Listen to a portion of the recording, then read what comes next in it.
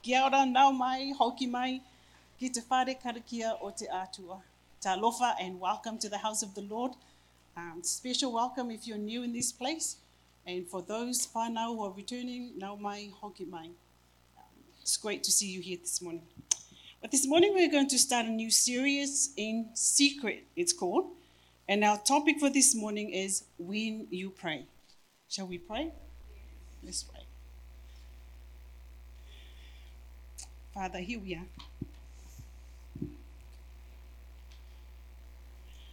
Thank you that you're here. We're here to meet you.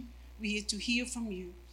So, Father, we are open to your word. We're open to hear what you have to say. Come, change us. We don't want to go back the same. So, Father, I really pray that we will take something from your word this morning as you plant it into our hearts. That, Lord, that we will reflect who you are in this community, in this nation, in every doors, in every work, every corner where we work, where we go, that we will take you, that people will see you. In Jesus' name we pray. Amen. So our reading is from the Gospel of Matthew 6, 5 to 6. It should be on the screen, and let's read it together. And when you pray,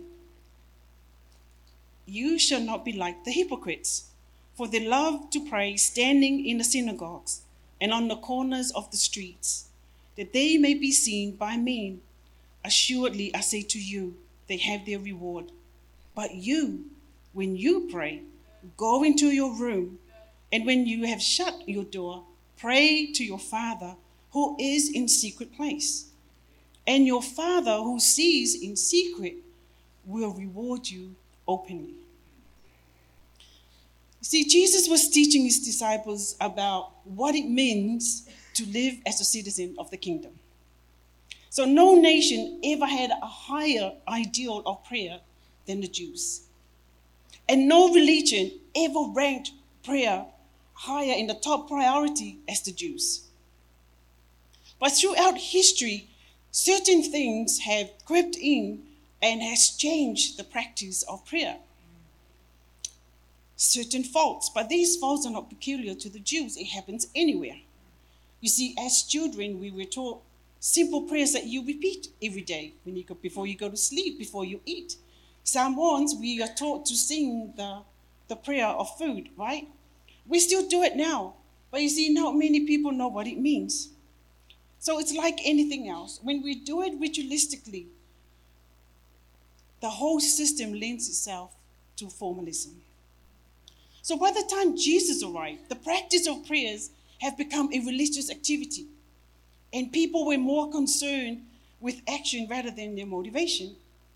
Their understanding of righteousness is defined by their religious rituals and their activities that they perform. But the text that we read, it shows clearly the distinction of the two types of people. One that Jesus prohibits and one that Jesus promotes. So Jesus used the hypocritical type of people to demonstrate what the disciple is not. In verse 5 says, and when you pray, he's talking directly to the disciples. He said, when you pray, you shall not be like the hypocrites. Our first point, know who you're not. See, to understand who we are not, we need to know who we are. So many problems that affect us as Christians begin with misplaced identity. You see, we have forgotten who we are. We are the chosen. We are purchased. We are commissioned by God. We are the citizens of the kingdom. And not just any kingdom, citizens of the kingdom of God. See, Jesus emphasized this message throughout in Matthew 5. He said, you are the salt and light of the world. Then he goes on to compare kingdom living to worldly living. He says, you have heard, talking to the world, to everybody, you shall not commit adultery. But I say to you, that anyone who looks at a woman with a lustful intent has already committed adultery with her in his heart. You have heard that it was said, you should love your neighbor but hate your enemy. But I say to you, love your enemies. For if you only love those who love you, what reward do you have? So if you only, see, you're already seeing here the rewards tied to kingdom values. So if you greet your brothers, you're doing exactly what the Gentiles do. So Jesus says, you, disciple, therefore, must be perfect, as your Father in heaven is perfect. Jesus said, unless your righteousness surpasses that which of the Pharisees, you will never enter the kingdom of God. Wow. That's harsh, isn't it? It sounds impossible to achieve. All right. To the disciples, this is so out of their reach. If those, the Pharisees who are dedicated to perfecting the law, Jesus is calling out for their righteousness that will never enter the kingdom. If we can't surpass this, we'll never enter the kingdom. What hope do we have as a disciple? But is it impossible? Of course not. The point that Jesus is saying, Jesus knew that none of his disciples, as he called out of a normal person, could get into the kingdom if they practiced what the Pharisees is proclaiming. Their only hope is Jesus' kingdom. This is why the Holy Spirit was given, because he is the Spirit of truth.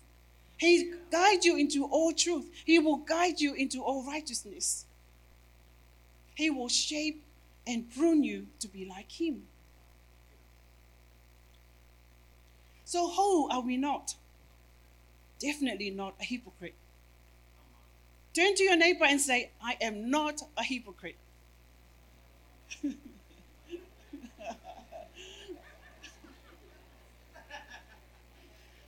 Hey, by the way, what's a hypocrite? You see, the Greek word for hypocrite, it means stage actor. Those who are on stage, that they act. All right? They say one thing, but act like another. You see, the hypocrites love to pray in public places. Now, Jesus is not condemning public prayers. What he's prohibiting is the wrong motivation.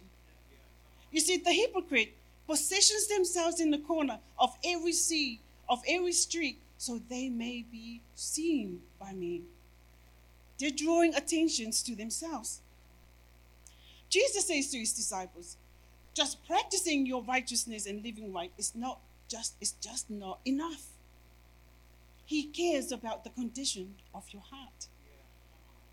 He cares about your why. He cares about your motivation. If you know your why, you will go very far in the kingdom. You will be set free very easily and very quickly, and you'll move on to the next issue that comes your way. If we continue on living the way you do and not answer questions, you don't answer why, you will be back in the same place here next year. I was sharing with my son how the Lord really set me free. 3 weeks ago, I got really upset, and I shared with Brother Jay. At work, I felt like I was judged wrongly and misread. And I felt like they judged my intentions. And I was so upset. I was so angry that in the way my manager went about it, I felt like it was so public. I was so angry that I even addressed her publicly. That wasn't enough. I even emailed her personally, privately. And that wasn't enough. I picked up the phone and rang her privately. And if that wasn't enough, I emailed the CE privately. And if that wasn't enough, I said, I'm meeting you in the Auckland office. She came up to the Auckland office. I didn't even want to talk to her. I just said, talk to my hand. She came up to me and she said, can we talk? I said, sure, we can talk. So she was very apologetic straight away, went straight to the issue, apologized and owned every way in the way she addressed me and said sorry. Was that enough for me? No. I wanted to make sure she heard it, she felt it. Direct from me. I said, I don't trust you anymore. My trust was here, is here. He said, I'm so sorry. I know I can understand it. I said, so long as you know, that's where we are.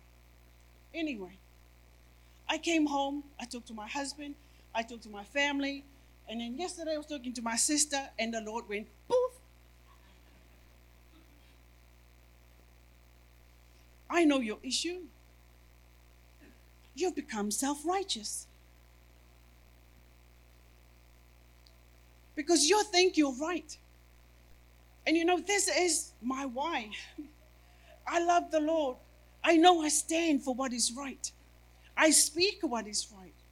But when that self-righteous become a point that blocks people from seeing Christ in you, you're in the wrong. I had to learn to repent and ask God for forgiveness and to set me free from self-righteous.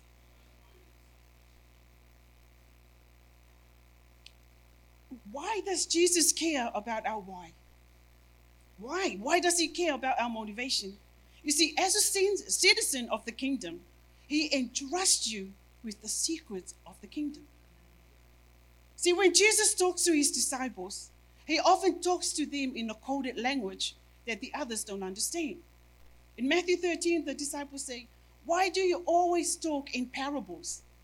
And Jesus say, because the knowledge of the secrets of the kingdom of heaven has been given to you, not to them. So why would God trust us with the secrets of the kingdom? Because we're the citizens and we are his own. So when you pray, you're no longer a stranger to God. You're not a phony, you're not an actor. You're coming into a place of familiar place, the presence of your Father in heaven. Therefore, you don't pray with pretense or presumption. Have you read the Psalm of David? See, most of David's Psalms reveals that David prays from a place of intimate knowledge of God. See, when David fell to sin, he cries from a place of sonship. He cries from a place of repentance because he knew his Father in heaven. Prayer invites you to have that intimate relationship with the Father in heaven. You see, and when you're in that relationship with God, you will know his will. And when you know his will, you don't pray outside his will. And sometimes you know his will when you come into his presence. Sometimes the only words that come out of your mouth is like, your will be done. Your will be done, Father. It is well with my soul. Prayer is agreeing to the will of God. This brings us to our second point. Remember who you're praying to. See, how we view God determines how we pray. You see, when I was young, growing up in the traditional church, and before I became a follower of Christ, I used to be very scared of God. I used to think that God is so unapproachable and irrelevant and has no interest in me, and I can never measure up to him. Until I came to New Zealand, and I wasn't living right. I visited my brother's church. The worship band was singing, "Take my healing to the nations" by Thought Fits. And the words say, "Take my healing to the nations, bind their broken hearts with love, stretch my hands throughout creation with the message of love." As the worship leader repeats this verse, I heard the most softest whisper in my ear. Would you? Would you take my healing to the nations? I knew like I knew whose voice it was. He didn't reject me. I wasn't living right. but he embraced me with love. See, Jesus came to reveal the Father.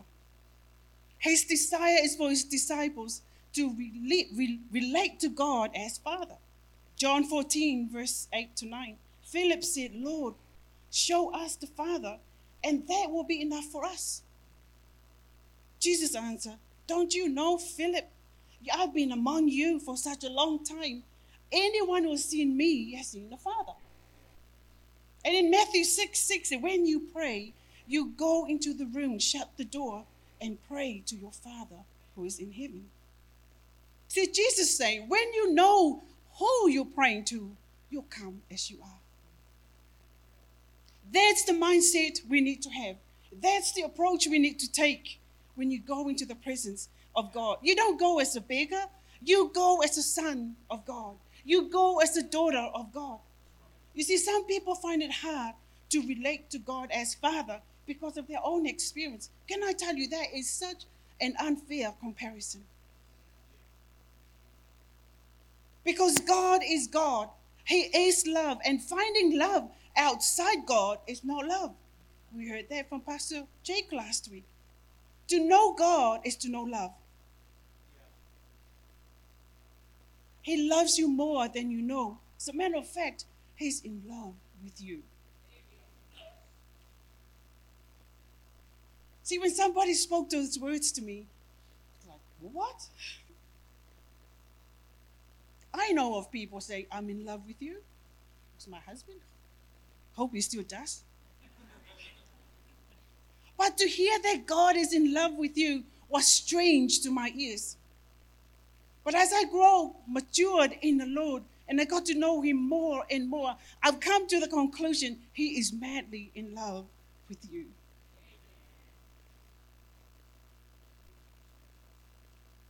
Because his love pursues you. We sing that song. We read that scripture. He pursues you until you come to the day of redemption. So when you pray, you're not praying to an unknown God. You're not praying to a distant God. You're not praying to a dead God. You're not praying to a statue made by a man. Ezra said you're not praying to a fake God.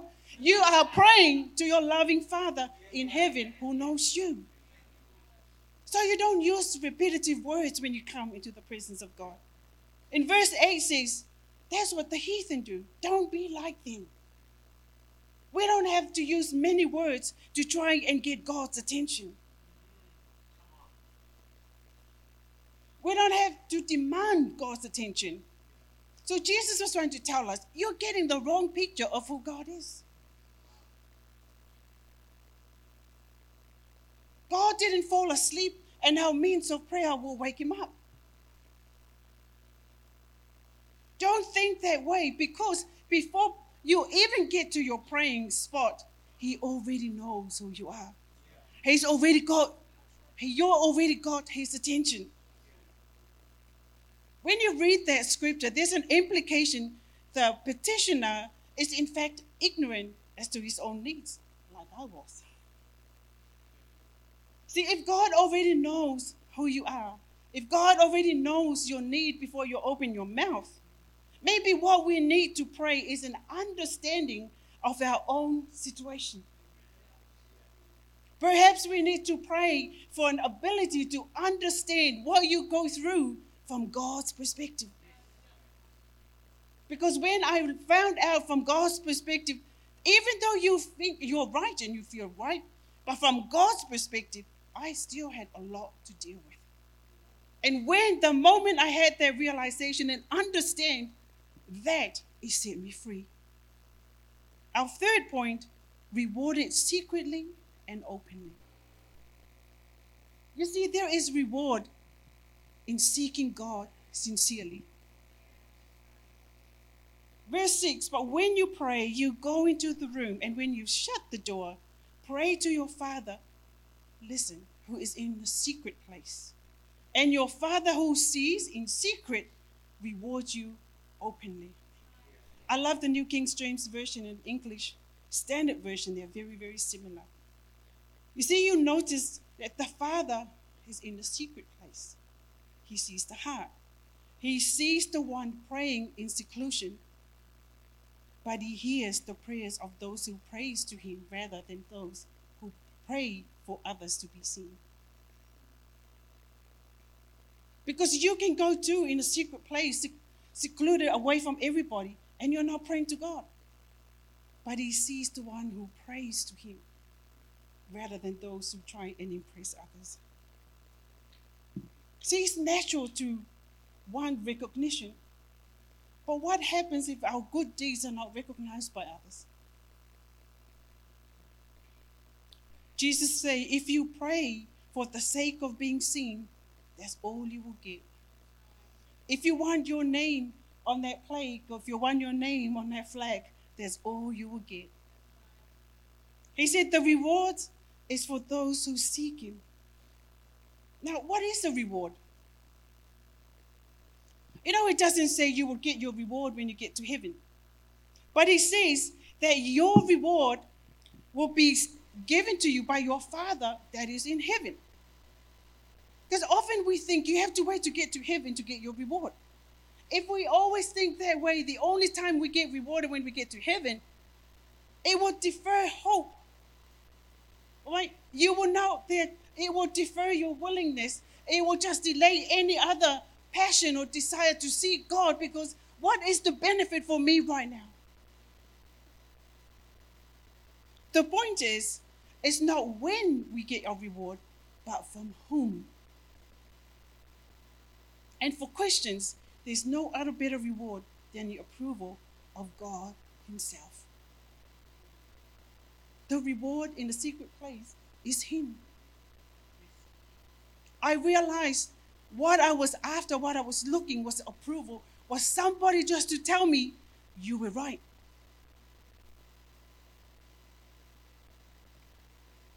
Don't seek approval of man.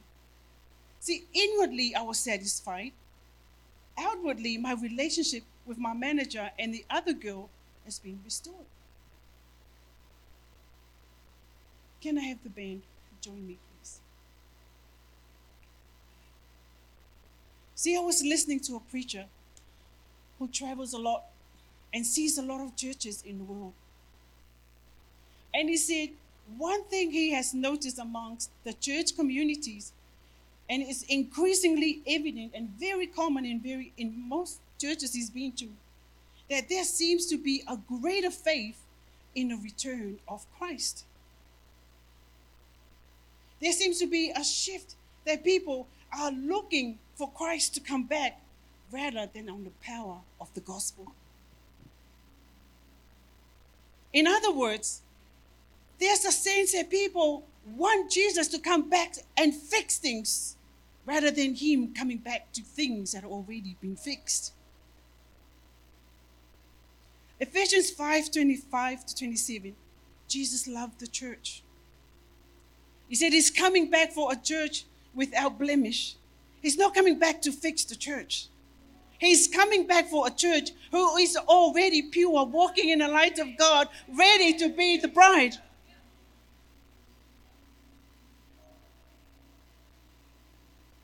You're the church. Don't wait until it's too late. I mean, the thought that Jesus is coming back to fix the church instead of the full effect of the power of the gospel gives a sense of escape instead of demonstration. Yet we have a sense of indebtedness to the gospel, to the power, our obligation to see the power of gospel work through us, in us, and to the world.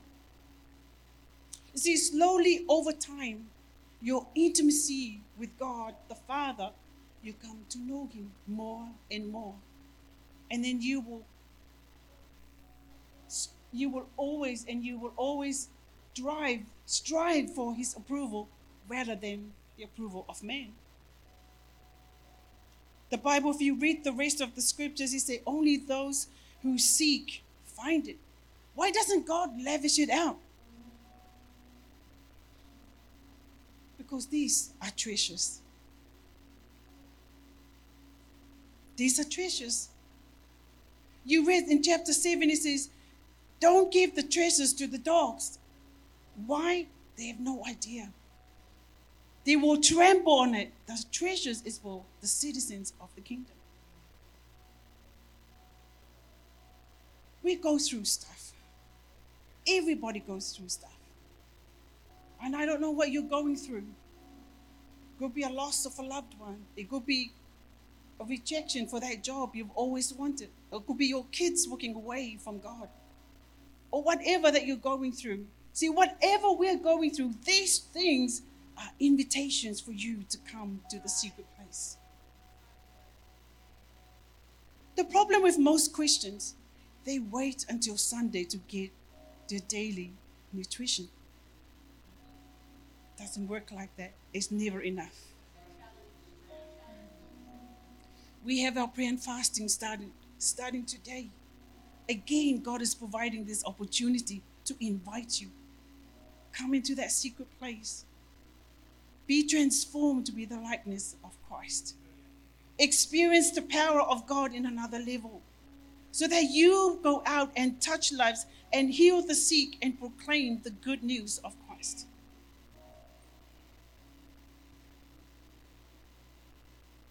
I don't know where you're at with your walk, but let's pray.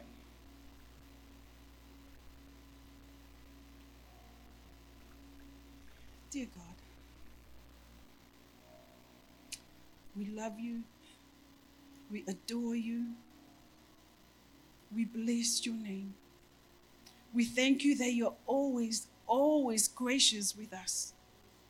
We thank you that you are in love with us, and I pray that we too will see that you will open our eyes and every heart in this room, and they will see that you have such a great love for them.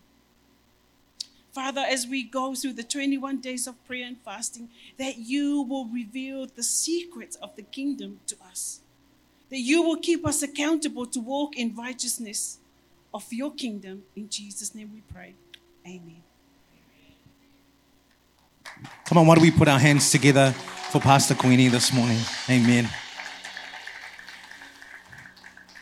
Hey, listen, if you're here today and you don't know what it means to come into loving fellowship with Jesus, you don't know what it means to give your heart to God, to give your heart to Jesus, I want to give you this opportunity. You know, oftentimes when we pray, even from when we were really little, when we pray at the end of every prayer, we hear these words, in Jesus' name, amen.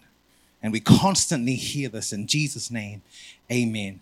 But I wonder how many of us actually know what that really means.